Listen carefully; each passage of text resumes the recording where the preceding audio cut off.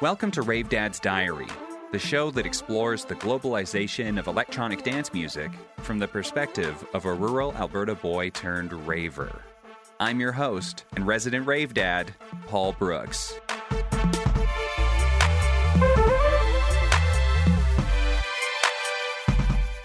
Rave Dad's Diary broadcasts on CJSW 90.9 FM in Calgary at the University of Calgary campus and community radio station located on Treaty 7 land. I acknowledge the traditional territories of the people of the Treaty 7 region in southern Alberta, which includes the Blackfoot Confederacy, the Siksika, the Piikani, and Kainai First Nations, the Tsuut'ina First Nation, and the Stoney Nakoda. The city of Calgary is also home to Métis Nation of Alberta, Region 3.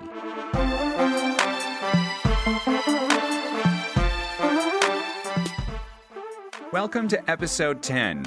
Today, I check in with 3 industry pros who are honing new skills in lockdown. We'll hear from DJ Ali B, who's turned to casting bronze sculptures. Booking agent Grant Paley is learning the ins and outs of Twitch and monetizing live streams. And Sandro Petrillo is making bars of soap. But first, you're going to hear some Canadian synthwave music compiled by Sarah McKenzie in Montreal. I'll be taking a couple of weeks off over the holidays, so it's the perfect time for you to catch up on the series. Stream past episodes on cjsw.com and Apple Podcasts. And don't forget to visit the Rave Dad's Diary website to find photos and links from the show. You can find that at pbrooks.ca/Rave Dad's Diary. That's pbrooks.ca/Rave Dad's Diary.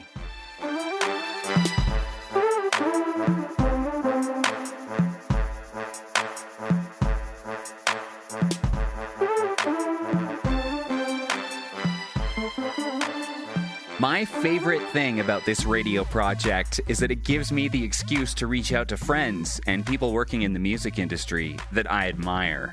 I'm hanging out with one of those people right now. Sarah McKenzie is a journalist and a filmmaker based in Montreal. She's put together a collection of Canadian synthwave for us to enjoy. Hi, Sarah. Hi, Paul. Thank you for having me. Okay, so this mix is super fun, and it makes me want to learn more about the Canadian subcultures that these sounds came from.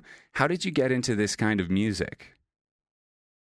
Good question. So when I was in university, I worked at a record store in Montreal called Cheap Thrills, and it's a bit of an institution here. It's been around since 1971. And the store is known for a lot of different genres, but notably post-punk, metal, industrial, experimental. But really it was through those genres that I came across music that was infused with synths. And since then, it sort of became a love affair that that keeps going, and I just sort of fell in love with synth pop and new wave as a result. Is there a story that you're trying to tell with this mix of music you've put together? So originally, when we were talking about creating this sort of collection of Canadian synth pop and new wave, I had it mapped out in my mind that I would want it to structure everything chronologically. And so starting from the early 80s, going up to 2020. But when I started creating the mix, I decided to sort of ditch that type of structure because I felt like the songs are just so fun that it's better to just let everything flow loosely. That said, what I will say is that I did a lot of research and digging across the country. So what the mix does have, it is a very nice set of music from bands and musicians coming out from Vancouver, Montreal, Toronto, And I find that each location has a sort of different sound. So Vancouver feels a lot punkier, if that's a word. Montreal being this sort of free, liberated, hippie city. You can hear a lot more disco in these tracks. So every different location has a different sound. So I would say it's not chronological, but it does sort of take you on a tour of what the country has to offer or has had to offer over the years in that world. There's a lot of French lyrics that I don't understand. Is there a lyrical nugget in one of those songs that stands out for you? Yes. So I'm from Montreal and I am bilingual, so I can actually understand all of the French lyrics. And for me, I thought that diving deep into these songs that I had never listened to was actually a really interesting experience because of the lyrics themselves. A couple of songs on the mix offer interesting insight into what it was like to make this type of music back then. One is called Vivre sur Video by a French act called Trans X from the 80s. And I'm learning too that a lot of kind of new wave synth pop songs from that era in Quebec were released with lyrics in both languages. But quite often the French lyric versions were favorited. And I think that's sort of organic because they're originally written in French, so that would make sense. But I just thought that's kind of funny because that would never happen in 2020 with any other genre in Quebec. But one of the most peculiar and amusing tracks in this mix is called Monsieur Montréal, and it is by an artist called Marc Drouin. It is Échalote, and échalote means shallots in English, so very questionable name. And it's just this like perfectly adorably cheesy disco infused synth pop track, and he basically keeps repeating in the lyrics that he wants to dance until his muscles pop off. So overall, 10 on 10, great energy coming from that song. But yeah, as I mentioned, you definitely do feel a different type of vibe and a different type of musicality coming out of these tracks from Quebec specifically. I appreciate that you included some Alberta acts in this mix. Tell me about how Ohama fits into the scene. Synth pop usually feels like something that belongs in a city because it feels very industrial, especially in the 80s and 90s. Using synths was sort of cutting edge. But there's this one artist named Ohama who is from rural Alberta and grew up on a potato farm, true story. And he's been making this crazy synth-heavy electronic music. And this mix and the story of this genre in Canada would be incomplete without nodding to him. And the one song that I did include by him on the mix is called I Fear. It's from his album I Fear What I Might Hear. And the song is called Where Do You Call Home? And he's asking listeners sort of aimlessly where they live and where do they call home, while also offering his own sort of answer to this question, saying, on a potato farm, which is really great. So I would definitely check out more of his stuff. And he records everything himself too. He has a really amazing story.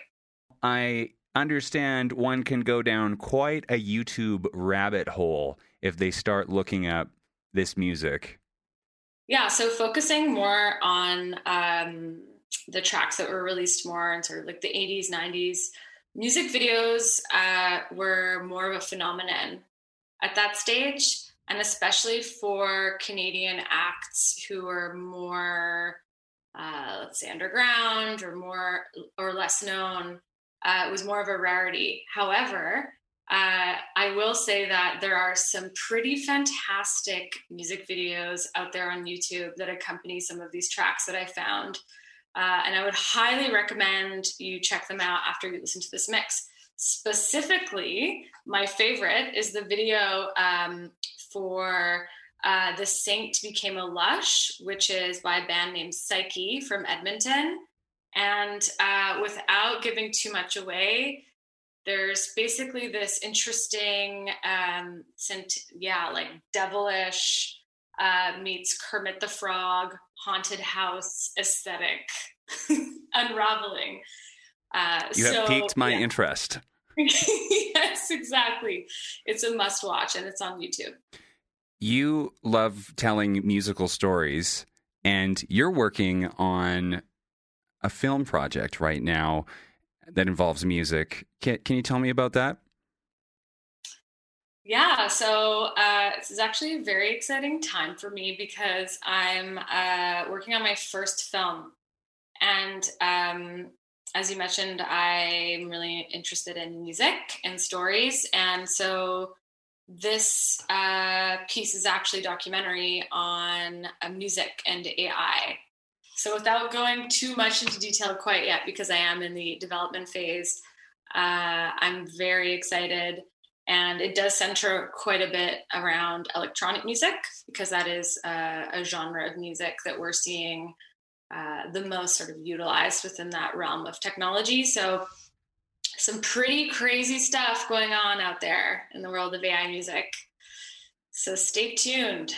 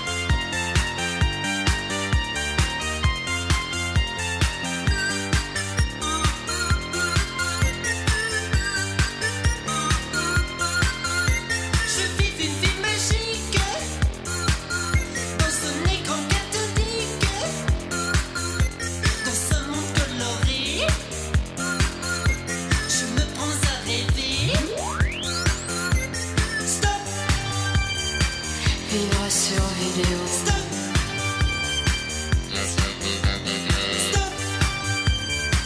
Sur un faisceau de lumière.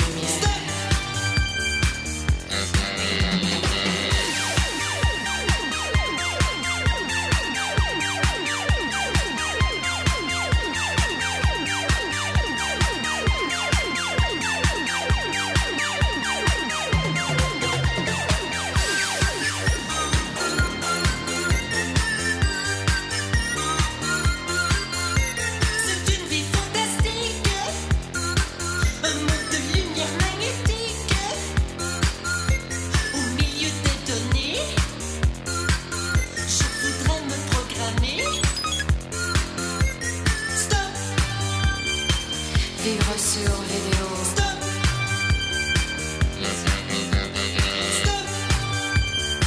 Sur un faisceau de lumière.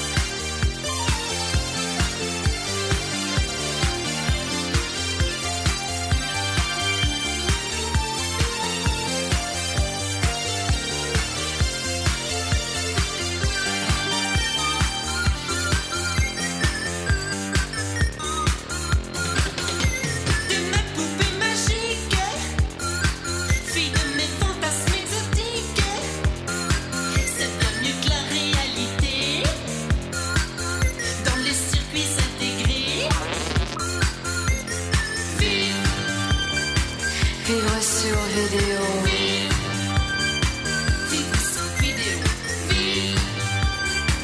Vivre sur vidéo.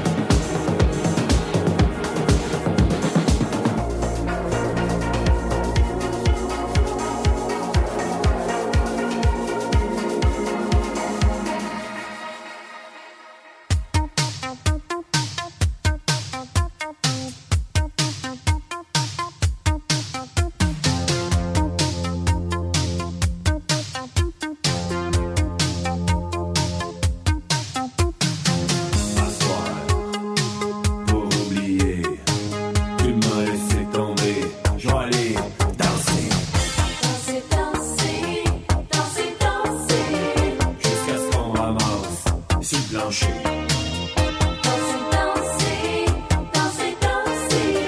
Jusqu'à ce que je passe à travers mes souliers. Jusqu'à ce que mes jeans soient usés. Jusqu'à ce que la police vienne me chercher.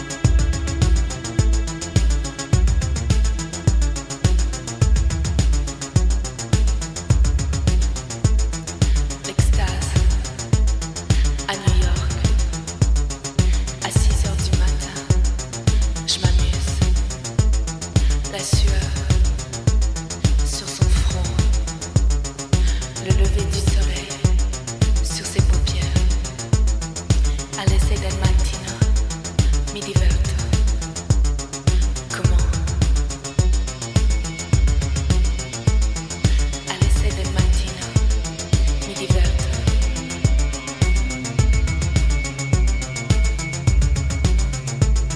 La chaleur monte à ma tête. Je vois les filles dans la ligne pour les toilettes. Me vient ce sentiment, une profonde envie de changement.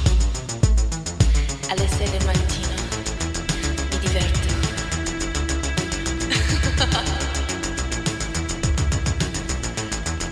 Alle 6 del mattino mi diverto. On danse. Tu dirais dans ta tête. Tu vis tes fantasmes. Tu fais la fête. Dans une métropole sans argent. C'est dur de vivre à contre-courant.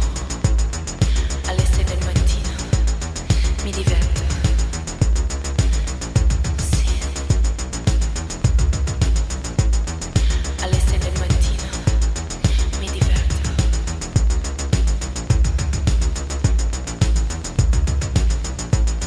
Mi diverto. Mi diverto.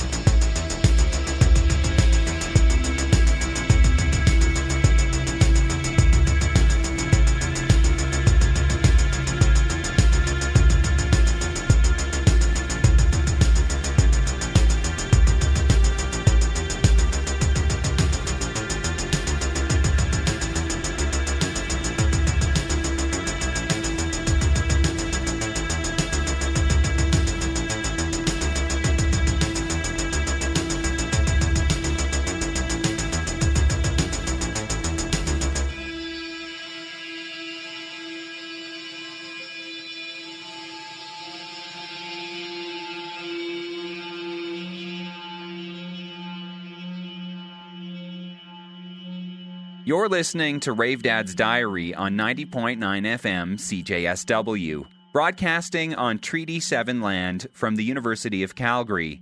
I'm Paul Brooks, and we just heard a collection of synthwave and new wave music compiled by journalist and filmmaker Sarah Mackenzie. Sarah's really cool. Check out her personal website, smackenzie.ca, to learn more about what she's working on and to find links to her socials. Up next, we're going to hear a clip from my conversation with British DJ and producer Ali B. In episode 8 of Rave Dad's Diary, I spoke with Ali B about the early days of Shambhala Music Festival. During that call, we also spoke about Ali's burgeoning art career. Check out his Instagram, DJ_Ali_B, to get a taste of his visual art and to see the clock tower in London he calls a studio. I was just talking to Andrea Graham on the phone, actually, and I told her that I was going to speak with you, and she told me that you live or have a studio in a clock tower. Yeah, I do. Yeah, in London, I bought a clock tower about 10, 15 years ago. Well, I bought an apartment, and it's in an old fire station with a giant clock tower on it. And then I bought the clock tower as well, and I'm kind of in the middle of. Well, I use it as a studio essentially, and that's where I live. So I have, I don't know how to explain it. Like, it's an unusual looking building. It's like a Gothic Victorian clock tower in the middle of kind of Hampstead, London, with an enormous kind of clock on it. I don't know how else to explain it. I mean, looking at the artwork that I've seen you sharing on Instagram, I would say that it's taking rave culture and taking elements of it and expressing it into visual art, high art. How do you describe your art and your process? I guess, I mean, I've been DJing for nearly 30 years. It's where my passion lies. And I think a few years ago, I started just to experiment with some art. I've been helping a sculptor that actually lives in the building, who's a kind of very established pop art sculptor called Clive Barker. And, he just encouraged me to start kind of doing some bits and pieces. And so I started doing some bronze casting. And yeah, I've made a few things. I guess I'm sort of slowly building up to, kind of doing my own maybe standalone exhibition or something. And I guess I just, I draw on themes that appeal to me. Music is obviously an enormous part of my life. Certainly there was a piece I did recently, which, definitely reflects, my kind of love of music. It's a tough one when it comes to sort of doing sculptures that I guess, have a kind of music theme, because there's a fine line between it looking like an award and looking like a piece of art. You know what I mean? If you choose the wrong kind of subject matter. But yeah, look, it's not an exact science, and I'm very much kind of enjoying the process of doing it. I get a great kind of kick out of of doing the kind of the bronzes and some of the other bits I've done. And yeah, I'm gonna kind of keep doing it. This 2020 is all about the year of the pivot, right? And I guess I'm fully pivoting in a way from perhaps the DJing, which has been kind of suspended this year, to maybe doing more art. So when we start to find our way out of the pandemic, do you think that your artistic output on the visual side is going to change? Not really. No, I think this has just been a time where I've allowed myself to do more, because I've been less distracted. Certainly when in the UK in March, when we kind of went under a lockdown, I couldn't DJ. I had more time. My whole structure and everything was kind of like as everybody's were around the world, sort of thrown out. And yeah, that was just one of the things I really kind of plowed into and got great enjoyment from. What are you working on right now? I've got just a few little kind of bronze sculptures I'm doing. Yeah, I don't want to say too much, because they kind of evolve as you go. I just completed a couple of pieces, which I guess were loosely based on kind of spot paintings, which are kind of fun. And then yeah, I've got a few little bronze things I'm kind of working on. Some of these things take a long time. Like I made some bronze lilies, and it took me nearly a year to kind of put together, just with all the elements. And obviously I'm not working on this 9 to 5 Monday to Friday. It's just sort of grabbing time here and there, but it's just a super fun thing to do, and I'd love to be able to sort of turn it into a living, I guess. Well, Ali, thank you so much for your time today and for talking to me about Shambhala and your art. Yeah.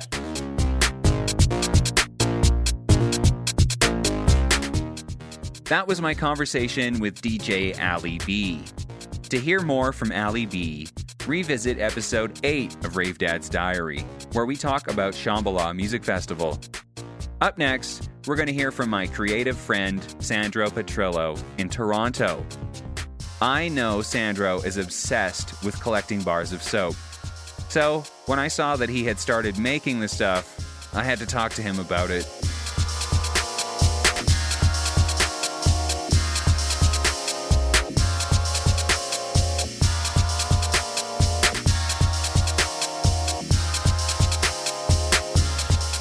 When did you start getting interested in soap making? Soap making, well, I mean, I've been really interested in soap, bar soap, like solid bar soap for about 10 to 12-ish years, kind of thing, just over a decade, interested in the form itself. Then I started collecting it, and then I think about 6 or 7 years ago was when I first learned about making it myself. So when did you make the change and decide to really get into the manufacturing of soap?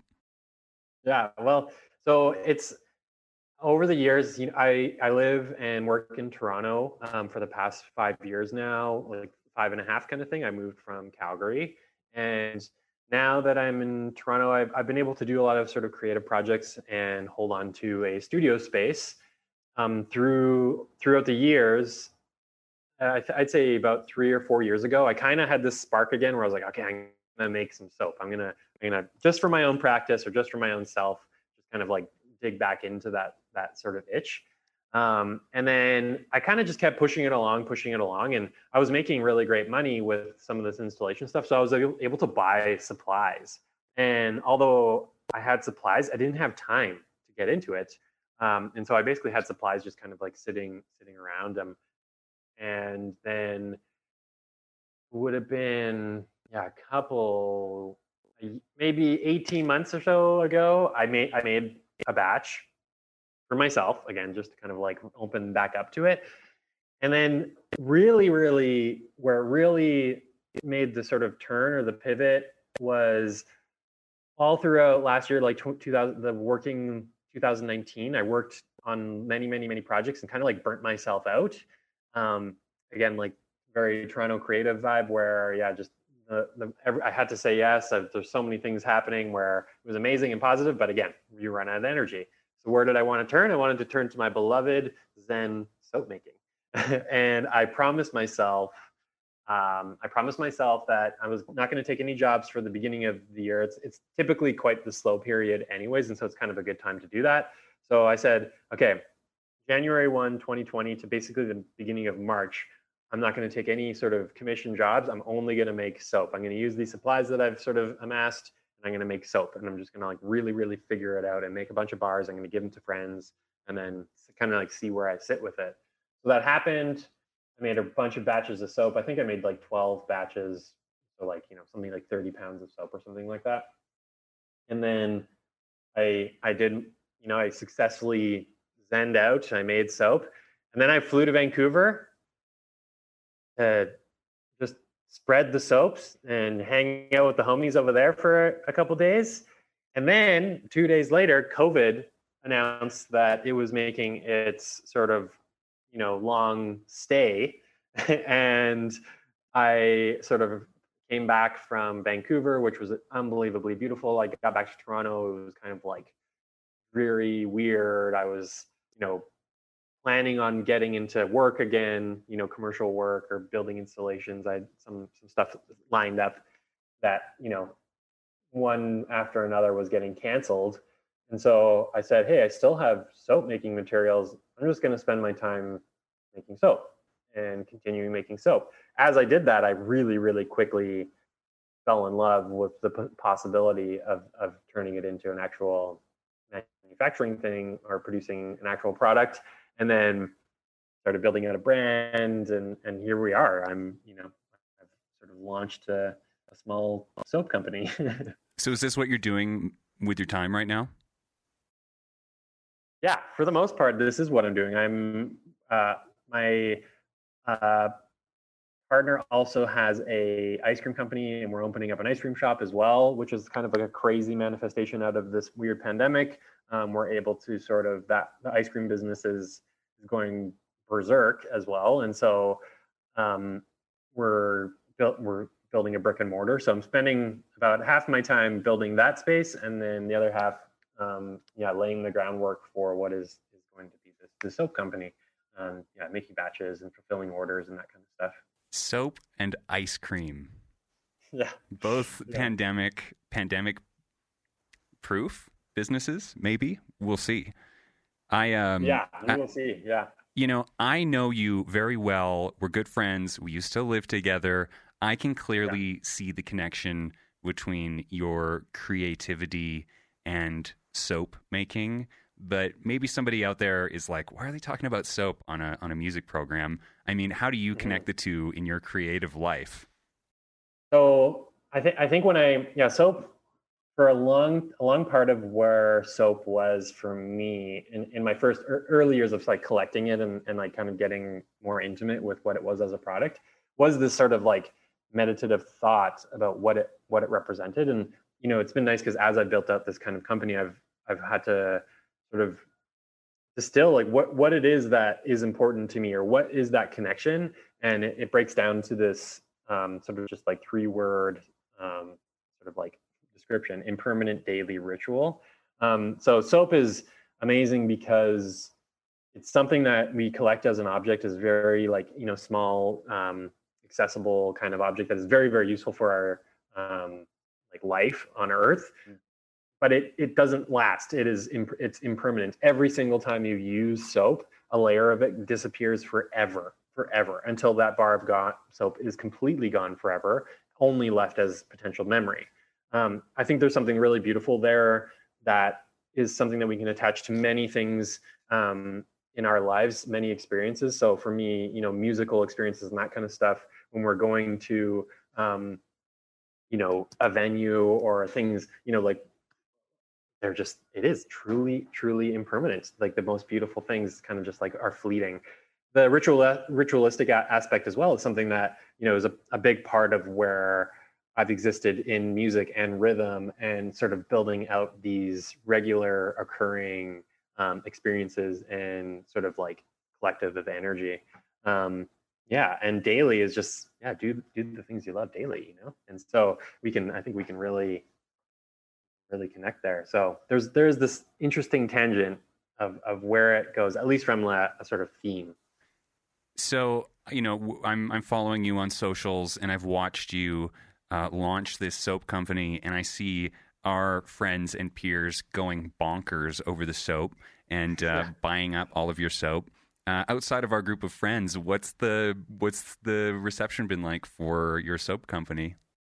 It's been really cool. Yeah. I mean, it's been really interesting. I kind of, the thing that I'm a perfectionist too. And so there's many things that like, I'll hold back from launch because it's not ready. And so I did something really interesting here where, at least for myself, where I said, okay, you know what, I'm going to give my graphic design, like I have a friend of mine that's like helping collaborate on the graphic design stuff and helping me tie some things off. And I was like, okay, well, I'm going to do, of course I have certain expenses, but I'm going to introduce a very fixed expense, and I'm going to give my graphic designer a monthly retainer. And that's going to be what is going to essentially take me from casual to needing to pay bills.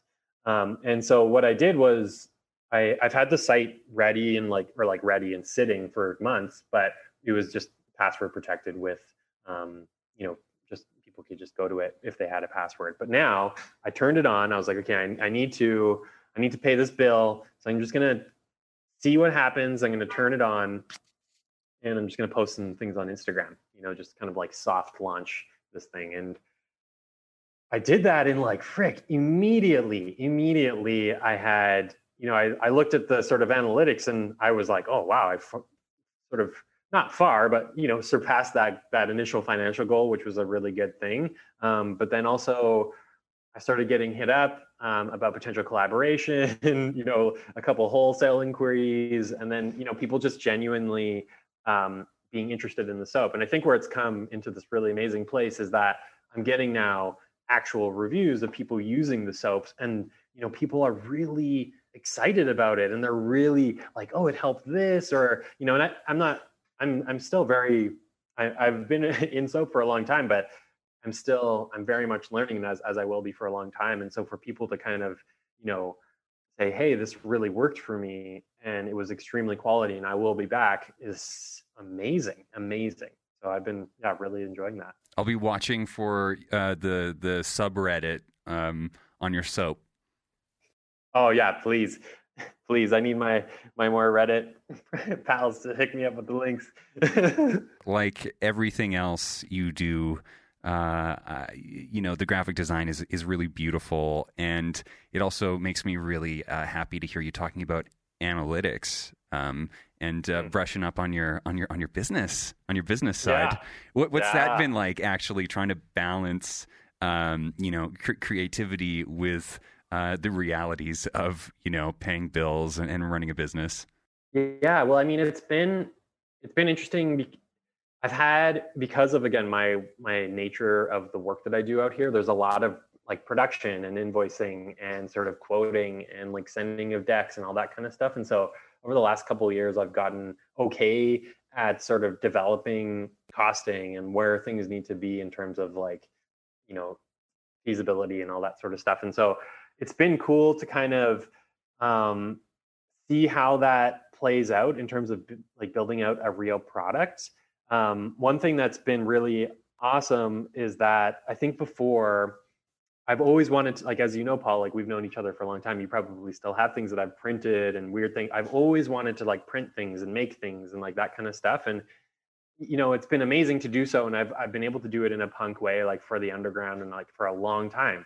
Whereas now, you know, I send, you know, I get an invoice for whatever it is, like $500 for printing. And I'm like, sick, like, this is amazing. Like this is something that I have to do. It's before I was like, I'm spending my money to make this happen and it's kind of punk. Whereas now I'm like, I get to just spend money on like stickers and tape and someone's going to print it. And like, so it's just been like amazing to kind of like, yeah, for sure. Do kind of all of like the more, you know, balancing the books and figuring out where money can be spent. But then once you figure that out, it becomes really interesting to see where, hey, now I can spend money kind of how other brands were spending money, and having that sort of a part of my new economy is really, really excellent. And I can make decisions that are empowering of others. Like, you know, it's amazing to think of, hey, now I can like pay XYZ person to do this role for my company.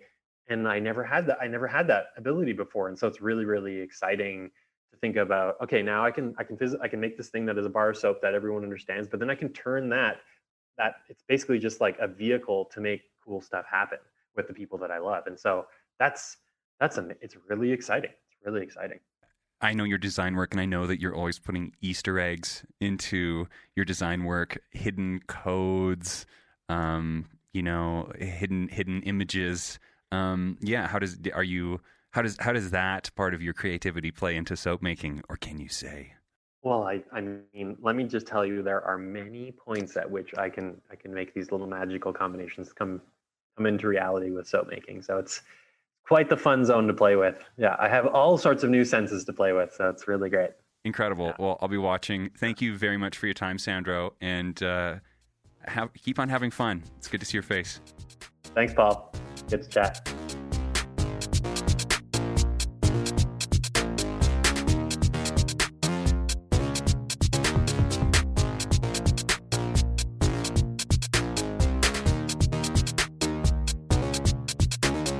That was my conversation with Sandro Petrillo about his pandemic pivot to making soap.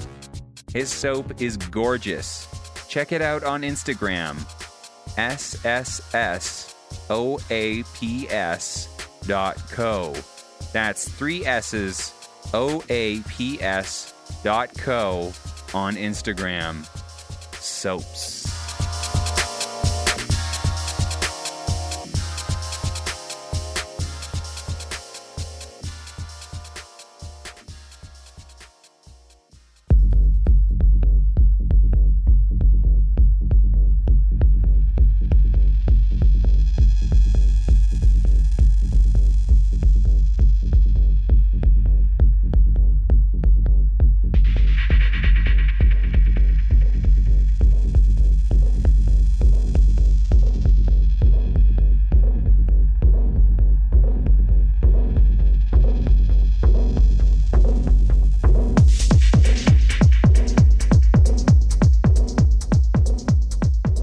Listen now to a track by B-Traits called Acid Landscape.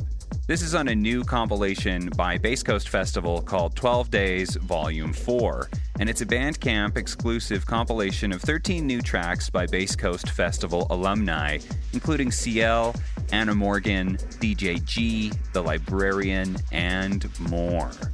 Find out more on Bass Coast Festival's Bandcamp. All of the proceeds are going to the Merit Community Food Bank.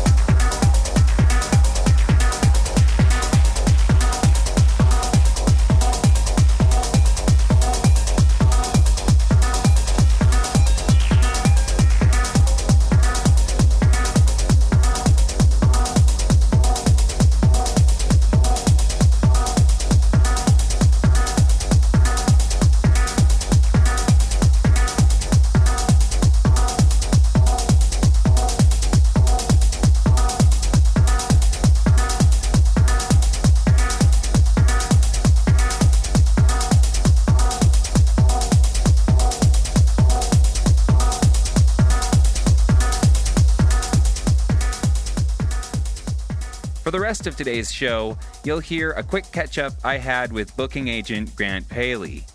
Grant's a rave dad like me, and he's been working in live music for years, booking all genres, but specializing in electronic acts. In mid-2020, Grant left Pecan, his agency home of 12 years. I reached out to see how he's balancing the dad thing and supporting artists in new ways. It's a pretty loose chat. Enjoy. Tell me about Winnipeg, growing up in Winnipeg. It's legendary music city. Like, you know, what was that like growing up? Did you take it for granted, or did you know that you were growing up in a place with a rich music scene? I don't know if I was fully aware of like the history of Winnipeg. Obviously, being around my father, there was a lot of musicians and a lot of music talk and just a lot of music. So I knew a lot about the history of like the community club scene in my dad's days. You know, all those bands played, Neil Young, Guess Who. You know, my dad's bands were there. All those bands, all that community club scene. I mean, Winnipeg's always been. It's an isolated place, you know, and especially back in the 60s, even more so than the 90s. But even in the 90s, you know, the internet was still pretty brand new when I was a teenager. So you didn't quite access bands as much as you do now, obviously, in media. You know, it was magazines, it was static images, and you have to imagine what that, you know, you'd get the skateboard magazine with the moves, right? Because that's how you communicated that stuff, you know, and back in the day, everything was static. Who was your music influence? Like, was it primarily your dad, or did you have siblings that fed you music? Well, I had two older brothers, and one of them was like a straight up 80s banger, like all the 80s classic banging stuff, like Motley Crue and, you know, Bang Your Head. But my father has always just been like a pop music guy, like whatever's popular. My dad just likes music. He doesn't have any prejudice to any sort of music. He just loves it all.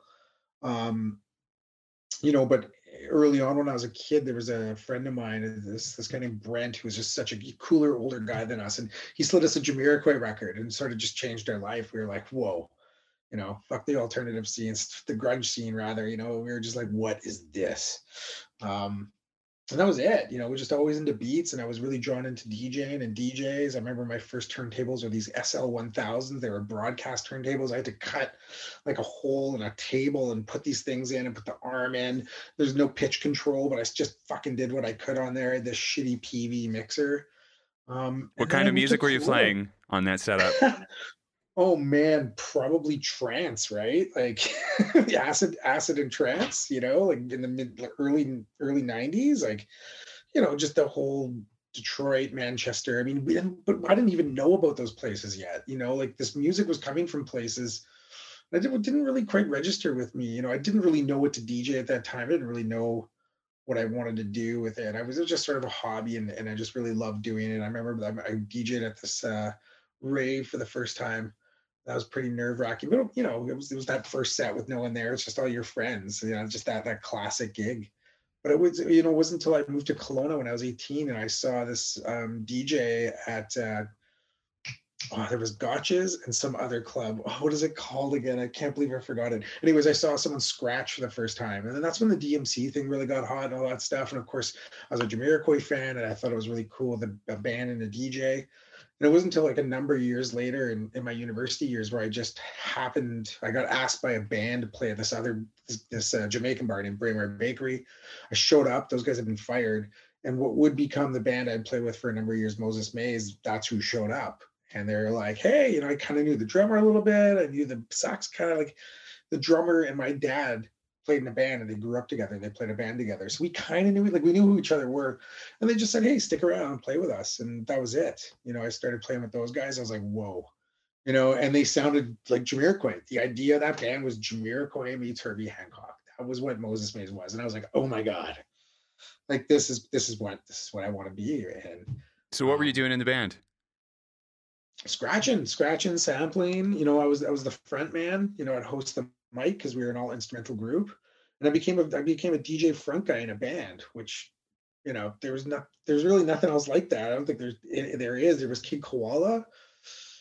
We met very few bands like us in those years. It was really tough, but we played a lot in the West Coast circuit. You know, all the BC just loved us. You know, the hippie crowd. It's crazy we never played Shambhala. It's just bananas. It bothers me so much. That was going to be my next question. It's like, obviously you played the Rock Pit at Shambhala.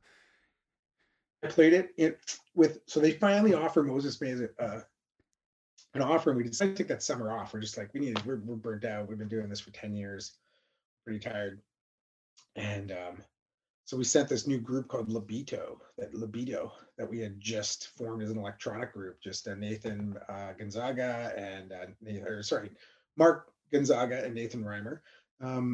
And so we went there and we played the Rock Pit, and it was just the worst set of my life. I played the shittiest set of my life at Shambhala. I mean, no one was there, thank God, right? And just nobody was there. What year was this? 11 or 12. Oh God. I found the flyer. I didn't know, like, all the people that I work with now, I didn't even know then. I didn't know any of those people, but Deli to Dublin was there, and Matt the Alien was there, and who else was on those bills? Maybe the Fort Knox 5 guys. Like, I'm thinking it's 2003, 2004, maybe. I found the flyer one day and I couldn't believe it. I'm like, yo, I know all of these guys. I know all these women. I know all these people. I know these people now, but I didn't know them then. It was just such a trip to see that flyer. Yeah, it's funny. Things keep on coming back to Shambhala, and that era too, and trance. Trance comes up a lot in this series.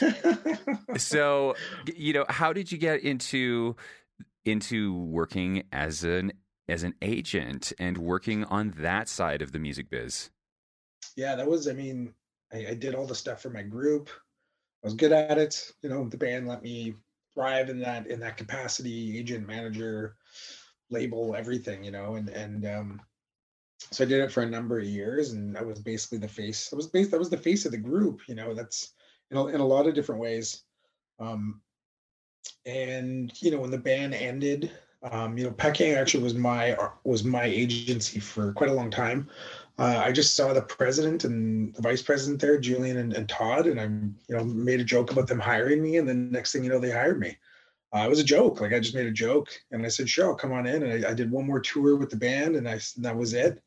Played for a couple more years with the group, just locally, and then became an agent at Pecan, and that was that's how I ended up there, and that lasted 12 years, and here I am now. So you represented and continue to work with electronic music artists, and a whole, a spectrum of artists. How did you develop your roster during the time you were working at Pecan? They had me focusing on a lot of folk, and I booked like the Bear McNeils, and Fred Penner came in the door, and I started booking Fred. I worked with what the roster was there. I mean, the thing about becoming an agent is, you don't have a roster. You don't have anything that's your own, and it's going to take a long time to develop that. I think there's a threshold, and even something they talked to me about, and it's totally true, that about the year 5 is kind of when you're kind of decide if you're going to continue on trying to be an agent, because you really have to build out a roster. You have to have a little bit of luck. You have to have a really good ear for trends in music, and I think agents are tastemakers. I mean, agents really are the kind of people that find talent, and develop talent. It's probably the easiest method to develop talent, and probably the least. You don't have to invest much money. It's just a lot of time, and there is money involved. You got to travel, you got to network, you've got to do all those things and be around artists. But that's sort of when I got to Pecan, I focused on a lot of the stuff they were doing, and on the side, I put a lot of energy into the things I wanted to do. Deli to Dublin would be really early signing. Wasabi Collective was a band I worked with very early on. I already kind of knew from the circuit, and really sort of, played on the strengths of the circuit that I knew in the Jazz Fest world. And of course, there's a lot of people I didn't know, but, I learned a whole, touring circuit in the theater and the Performing Arts Center world, and the Arts Council world, and all these little towns over the place. And there's showcases that happen all over Canada. And there's a lot of money there to, develop talent and, get people on the road playing, and they can make a decent amount of money. And, I did stuff like Matt Anderson. Of course, I put Fred through there. I booked a lot of folk things like the Good Lovelies. And, oh man, there's just so many bands that I've booked, and so many types of different shows that I've booked. And early on, they really wanted me to, they said, we'd love you to try and develop a DJ roster. And of course, if you looked at the Paquet roster at that time, there's just no way DJs would sign with it. They would just be like, I don't, what are you talking about?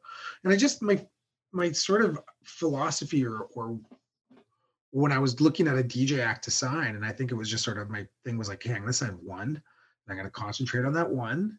And then hopefully more will come, and hopefully I can start signing some more. And I identified the Funk Hunters. I'll be honest, on the Shambhala site, I was just checking out bands the year that it was going out. I was like a new agent. I didn't really know anybody at Shambhala at that point, and none of them would answer my email probably back then either. If you're listening, you guys know you didn't answer it. But that's fine. They didn't know who I was. Why the hell would they answer my email? But they're all really amazing folks. It's been such great to get to know every single stage over there. But, I found the Funk Hunters. I identified with what they were doing, and I saw a lot of my own taste in there, but I also saw an opportunity, and I say this to a lot of artists, I saw my skill set lending itself to them, and what I knew to do and how to do it. And I also felt that I could maybe break some barriers with these guys because the kind of music that they were making could cross over into that folk world where, the reality is there isn't a huge electronic festival circuit in this country. There just isn't. And it's kind of fucked if you think about it. It's totally bizarre that there isn't a bigger infrastructure for it. It's such a massive genre at this point. So I identified those guys, and we were able to break down some doors and barriers. And I've had those guys at several different folk festivals or several different festivals down the world. But, Nick and Duncan are also insatiably hardworking, inventive. They believe, they persevere. It's not fucking easy doing this. It's really, really, really hard. It's hard. It's hard work. And I've concentrated on those guys, and we got up to a certain level, and that, I think that helped build a notoriety within that community. And then, Mish Sterling had stepped aside, and quite a bit of her roster had opened up, and fortunately a lot of them called me. And I feel, I almost want to cry because I feel very grateful for that opportunity. Andrea and Steve, Neon Steve, and Matt the Alien. And right around that time, I also signed Dave. I signed Long Walk Short Dock. So, it all sort of started coming together. The result of putting a lot of work into one project really opened up doors for me, and that's, I think, like a philosophy that, I think you can use to sort of, if you can afford and you have the luxury of doing that, then take advantage of it. And that's what Paquin allowed me to do. On the side, I'm booking this stuff, I'm making the money, I'm paying my way, I'm making the company money. And then I make some time, I'm like carving out, and I'm like, I got to develop this. And 12 years later, I've got a roster of 27 artists, and I'm really proud of that roster. It's genre spanning, but I think they all fit a spectrum of the things that I'm good at, I love.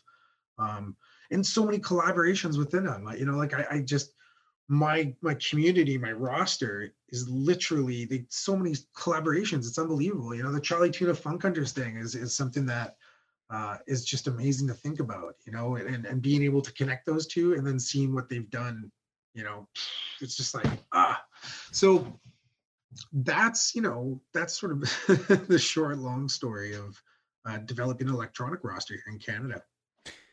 So in 2020, your time has come to an end with the agency. And it's I appreciate you talking to me about it. It's difficult to talk about it. I'm going through a big transition myself. So Yep. I feel that distance from the people that I love working with, and not being able to work on projects that I really want to work on while things are like this in the music industry. But you're finding a path forward, and I know you're working on a really interesting new tack with artists like the Funk Hunters, who are finding really unique ways of connecting with audiences and even reaching greater audiences through some of these digital means. Can you tell me about that? Yeah, of course. It's been an interesting thing being an agent. You're a bit on the sidelines with the stuff that goes online. The role that you play it can be a little bit non-existent in some instances, because a lot of things have just gone right into the artist right there. They're doing all the work, your skill set. but so it's been challenging. I mean, I know at the start of all this, of course, I'm talking to every artist, I'm helping where I can, and I'm getting by, and I'll get to the other side, right? It's just the reality of what's going on, but it's been really inspiring to be involved in conversations and see things, how they've developed. I mean, the electronic roster at the start of this, they're like, we can't charge people. Are you kidding me? Like the electronic, everyone's doing it for free. Everyone's on Twitch. Everyone's doing shit. Everyone's playing for free. No one's making money. You can't ask for stuff. You can't do sponsors. And it's been, the narrative's totally changed. September hits, all the DJs sort of figure out, oh, hey, I see how Twitch works. It's a community, it's talking to people, it's interacting, it's going up often. It's what the gamers are doing, right? It's the gamers platform model. And they're finding a lot of success. I've been following Twitch almost every night, and I'm even hitting those turntables right there and spinning a couple dad sets in the afternoons while I'm working. And I'm like, I don't want to work anymore. What's your handle? What's my handle? The Intergalactic Dude. I'll check you out. So yeah, man, come check it out. Actually on Sunday I'm playing a set online for my wife's birthday. So it's gonna just be all 90s and 80s bangers. That's all she wants, and some 2000s. So there'll be some Backstreet Boys for sure. Nice. But it's fun. It's fun, like I've been DJing, and I like just a reverse right back. It's like your first gigs. It's like my 5 best friends just all tuning in while they work, and they're chatting, and I'm like, hey, this is fun. I'm DJing for my friends, and that's a lot of fun actually. And it took it was $125 for an audio interface, and you're on the internet.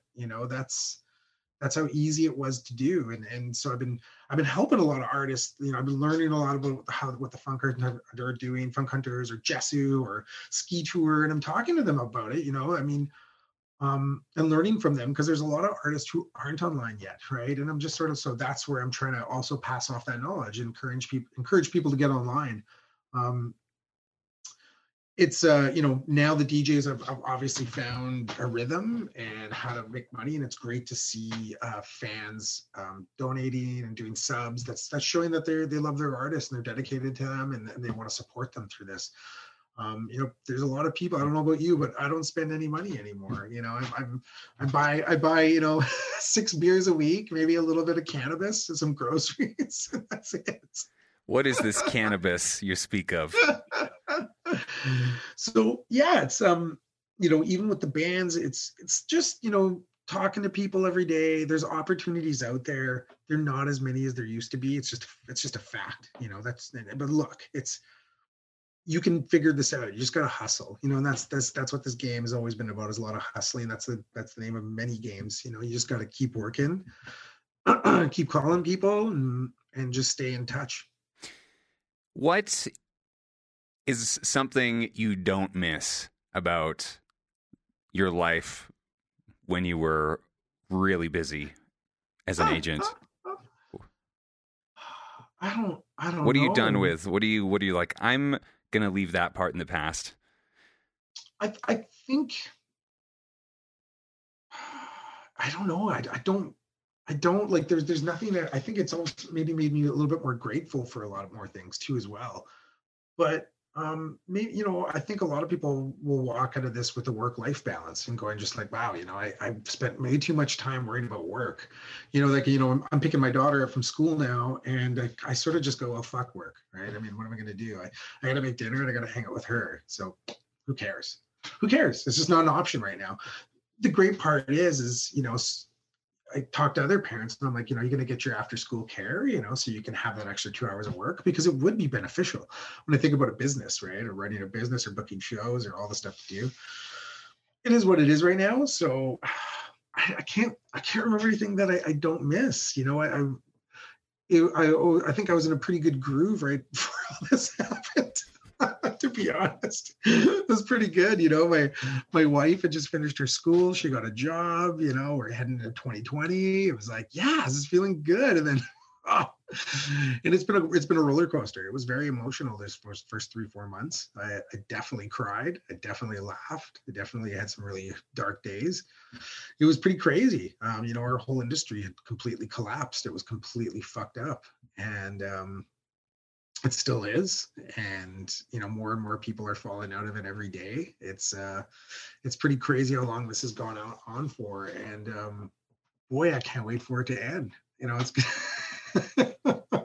Do you think that the demand for the work of and the role of agents is going to get back to the level it was before the pandemic, or do you think that fundamentally it's going to change?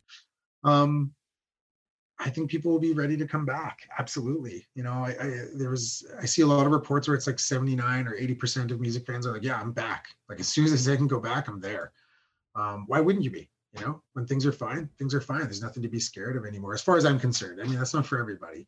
But yeah, I think when the gate opens up, it's gonna fucking be awesome. It's gonna be mental, and we're gonna be like, yes.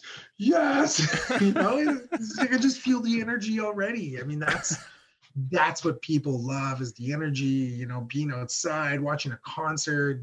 You know, getting back to your fucking campsite at 3 a.m. Just like, oh, you know, all that fun stuff. All that fun stuff. You're here for the wine and the orgies in 2022. Oh my God, that'd be amazing. But yeah, I think people will be ready to come back. I hope, it's going to take a little while to find the groove again. You know, there's a lot of venues closing down in this country. There's a lot of bars are gone. Just a lot of everything's going to be gone, but it'll come back. You know, we'll come back out of this. But it's going to be a little different at first. But I don't think, once the regulations are lifted, I think we're back. I can't wait. Well, that's a really optimistic note to leave off on, and I really appreciate your time and speaking with me today. Thank you. Yeah, man. Thanks for having me, brother.